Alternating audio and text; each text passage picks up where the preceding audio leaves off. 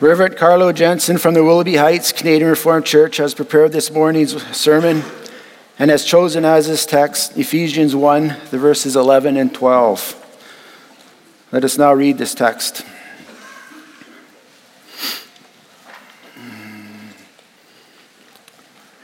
In him we have obtained an inheritance, having been predestined according to the purpose of him who works all things according to the counsel of his will, so that we, who were the first to hope in Christ, might be to the praise of his glory.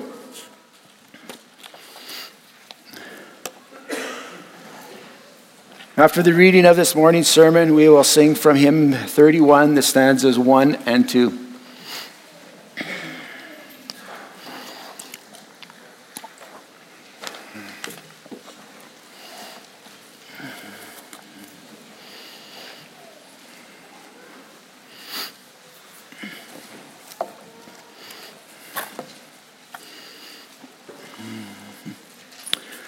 Dear children of God, brothers and sisters in Christ, and guests, it is such a great thing to be in Christ.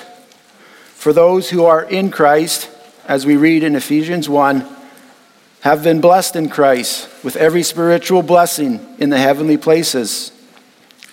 Those who belong to Christ, old and young, even a newborn child, are richly blessed. They have so much going for them. They can have so much certainty and joy and purpose in life. Every spiritual blessing is theirs in Christ. In the opening sentences of his letter, the Apostle Paul singles out 4 blessings in particular. First, he mentions the blessing of being chosen and predestined. God's choice for us gives us security in life, encourages us to be holy and pure before God, provides us with a deep joy for all we need, we receive in Jesus Christ by grace. The second blessing mentioned speaks in particular to all that Jesus Christ has done for us. Christ is our priest. In him we have forgiveness. Christ is our prophet. He makes known to us the mystery of God's will. Christ is our king. In him all things in heaven and on earth will find unity. Jumping ahead to the 4th, verses 13 to 14, it focuses on what the Holy Spirit works in people's lives. He ensures the gospel is proclaimed far and wide, even to the Gentiles living in Ephesus. He works faith in the hearts of God's chosen. He empowers believers to live well and do good, thus sealing them for eternal life in God's presence. 3 blessings: what the Father does, what the Son does, what the Spirit does. There's another blessing yet, a 4th one, mentioned as the 3rd, tucked in between the Son and the Spirit, the words of our text. This is the blessing that focuses on us, human beings. Not that this is the blessing of what humans do, rather it's the blessing of what God does, not for us, but to us and through us. With this blessing, the focus has switched from the divine to the human, from God as the one who blesses to humans as the ones who are blessed. Hear the good news of eternal joy this morning. We have been blessed to live with hope. We consider, first, God is the origin and goal of this life. Second, Christ is the location of this life. And third, we are the ones to live this life. God is the origin and goal of this life. The question of life, everyone in some way will ask them. Where did I come from? Why am I here? The question of purpose. The world around us figures there is no answer to that question. Some say it plainly. We live in a world of blind forces. We're the chance product of atoms and molecules, of chance and time. We're a fluke. When we die, that's it. Those who start to think a little more deeply about this begin to feel lonely, empty, purposeless. Most people, they suppress the question and don't want to face it. But it's there and it's real. Where did I come from? Why am I here? What journey are we all on? In a very compact way, our text has the answer to this question. Yes, I dare say the answer, for it is God, the creator of life, also of human life, who speaks here. Paul's eloquent words are not the product of human musings, but of spiritual inspiration. What Paul wrote is divine in every way. Through Paul, God himself tells us how we came to be and why we are here. Our attention is specifically drawn to 4 realities: God's will, God's counsel, God's work, and God's glory. When we think of those 4, we don't just have answers to life questions. We have answers that encourage us, that cause us to live in love with hope. God's will. God's will is about what God wants, about God's desire. It's so vital to realize that we are not an accident, not a fluke, nor are we a burden, something unwanted. God willed us. God wanted us. That's a blessing, for we can count on God being engaged with us. It sometimes happens that people receive a child they weren't looking to have. The child is born. They raise the child because, well, that's their duty, right? But their heart really isn't in it. As they raise their child, they keep thinking about what could have been had the child not been born. And the child senses it, even when parents do the best to hide something like that. That's not how it is with God. God wanted us. God willed us. This tells us God cares. God cares deeply for us. What a blessing it is to know that you are wanted, to know that you are desired. God's plan. Truth is, though, desires aren't always realized. There are people who desire to hold a little one of their own in their arms. They do all they can to make it happen. And there is a lot one can do these days. A lot. But there's never the guarantee that what we plan happens. Our plans can fail. Not so with God. With God, all things happen according to his purpose, according to his counsel. God has both a vision and a mission. God has a plan. God has had a plan since the beginning of time, since before the creation of this world. And all things are done according to that plan, according to God's vision, his purpose, according to God's mission, his counsel. That, dear people, is a very reassuring thought indeed. It sees us live not with uncertainty, but with hope. Whatever God wants, he plans for it to happen. He wanted us to obtain inheritance in Christ, and so he planned for this before the foundation of the world. He even planned that this person and that person would obtain it.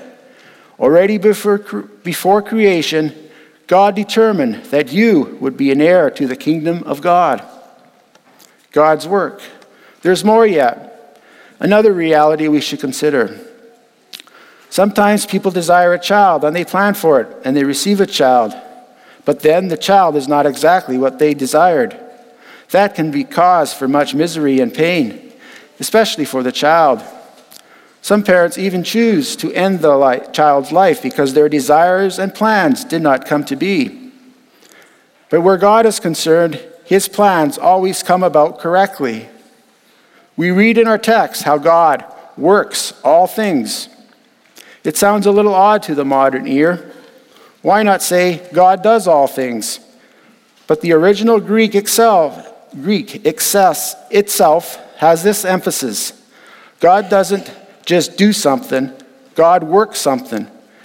God is very intensely engaged in what he does, accomplishing what he wants and plans. The original Greek emphasizes how what is worked by God is something which becomes permanent, for it is worked into reality. God brings it about.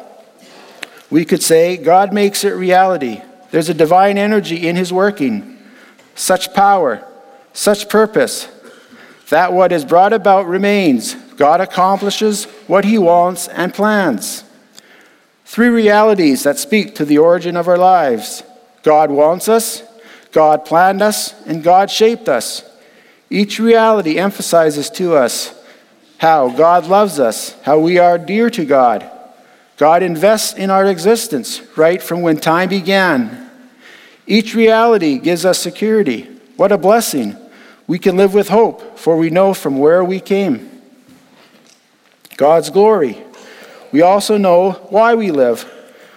We know what the goal is of our life. We find it expressed with the last words of verse 12. We exist to the praise of God's glory. Everything God originally wanted, planned, and in the course of time executes is aimed to his glory. It's mind-boggling when you think about it. There's rhyme and reason. There's purpose to everything from start to finish. All things are from God. All things are unto God. That's what makes sense of all things. That's what allows us to live with hope. This is reality for each one of us. Live for God's glory. What precisely is God's glory? The glory of God, the glory of the one true God is his love. The glory of God is that he gives himself for others. The glory of God is that he blesses people in Christ, his only begotten Son, with every spiritual blessings in the heavenly places. We live for the glory of God. We live to enjoy his love and to share that love with others. We know both our origin and our reason. What a blessing. Life has meaning and purpose. We live with hope.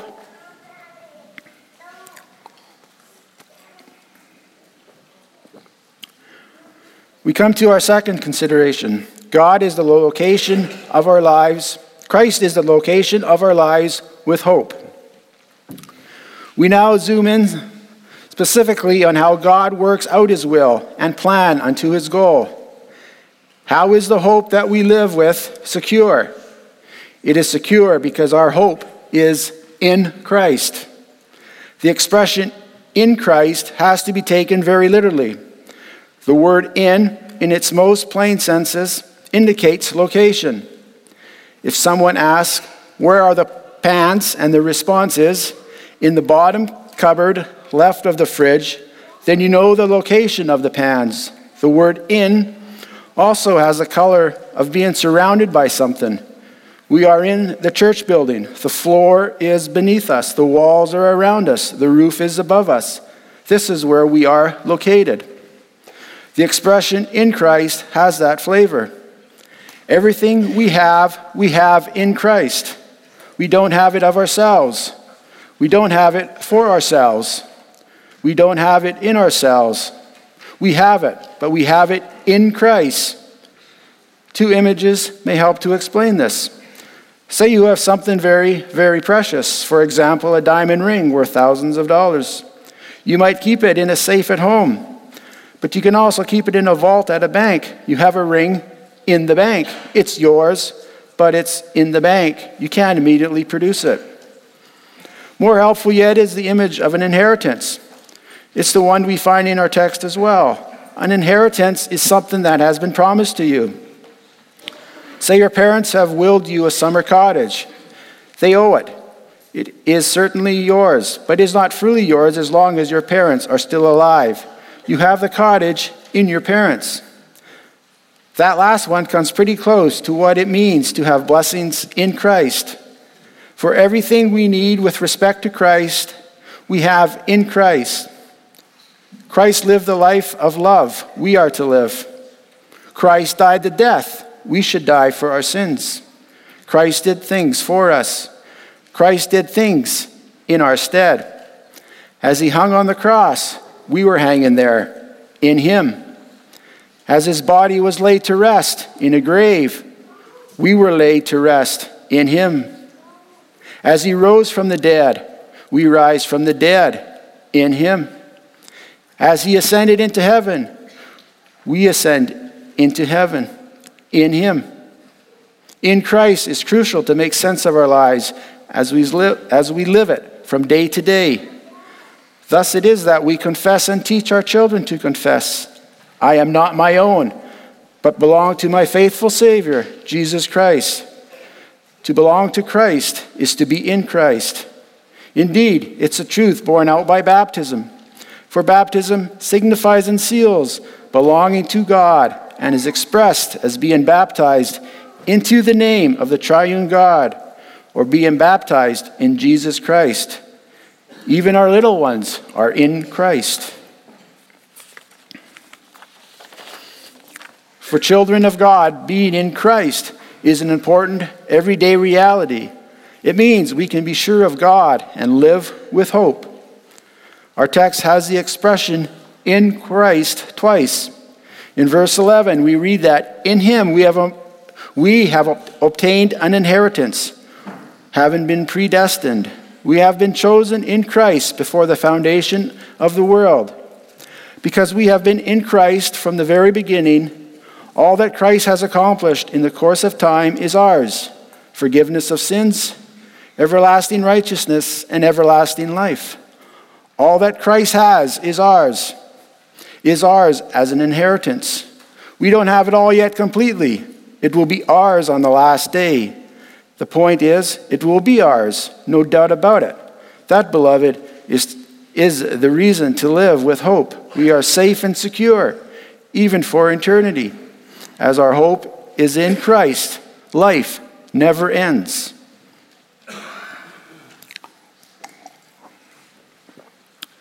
Our hope is in Christ. I believe in Jesus Christ, who sits at the right hand of God the Father Almighty, who will come to judge the living and the dead, whose kingdom will have no end. Our hope, realize, beloved, that the word hope in the Bible is different from the word hope in the English language today. The English word hope suggests a conviction of something one desires but cannot see or know and is not sure of. I hope the snow conditions during spring break will be good for skiing. I hope to plant a garden this spring. The English word hope has an element of uncertainty. But the biblical image of hope is an anchor. An anchor is about certainty, for hope is about certainty. True hope is about something one cannot see.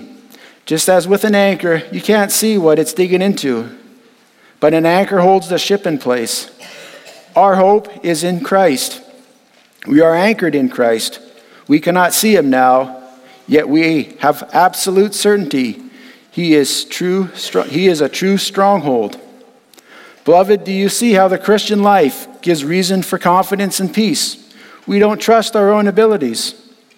We don't trust our own achievements, nor are we at the mercy of whatever comes our way in life.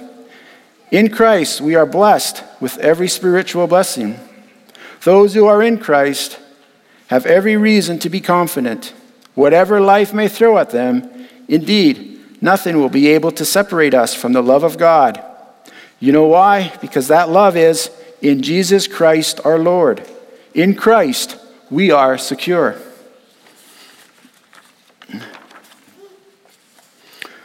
This brings us to our last consideration. We are the ones living with hope. Two things are said in our text about us, about Christians. The first is that we have obtained an inheritance. An inheritance is not something you work at. It's something that simply comes to you, that's given you. In the Greek, the verb is in the passive, and at the bottom means to obtain by lot. Every suggestion that an effort on our part is involved is absent. The inheritance we receive is ours without any effort on our part. That's what the baptism of an infant also illustrates. An infant has done nothing, cannot do anything. Still, an infant is in Christ. In Christ, the children of believing parents are holy. Sanctified in Christ is the phrase we use for that. They belong. They are heirs of the kingdom of God and of his covenant. Without their knowledge, they share in the condemnation in Adam, and without their knowledge are received into grace in Christ. Children, as well as adults, belong to God's covenant and congregation. That's possible because to be in Christ, there's nothing one has to do. We have obtained an inheritance without any effort on our part. But this promise comes with an obligation. The second thing in our text says about us, about Christians, makes that clear. We are to have hope. That's active. That's something we do. We are called to hope, to anticipate the fullness of God's kingdom. We are called to faith, to have faith in Christ. For it is only by faith that we remain in Christ, as we confess with Lord's Day 7. Only those are saved who by true faith are grafted into Christ and accept all his benefits. One is called to believe as God gives ability to believe. Baptism reassures us we are in Christ. Baptism also calls us to remain in Christ by faith and to grow to maturity. Beloved, God calls us to take ownership of what we have in Christ. That's why parents have the duty to instruct their children, God's children, Christ's brothers and sisters in the faith. And that's why the church is called to support parents in this endeavor, in word and deed. We are blessed to live with hope. Hope, the certainty of things we cannot see. Our hope is in Christ, and thus our hope is certain. For in Christ, God is working out his will and plan so that all things may serve the praise of his glory. We have done nothing to receive this rich blessing. We are saved by grace. We are called to live in hope.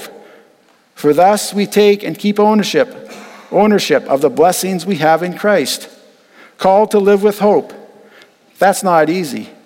That's why after mentioning this blessing, Paul goes on to mention yet a fourth blessing, the blessing of the Holy Spirit, who works faith in us and seals us in holiness, guaranteeing us our inheritance as we embark on the journey of life, a life that is to last forever. We will not have to go it alone. None of us have to go it alone. God the Father is there from start to finish. In Christ, we are already more than conquerors. The Spirit is granted us to empower us. So entrust yourself to God. His blessings not only make life livable, but joyful and purposeful. Come to Christ and hope in the Lord. Amen.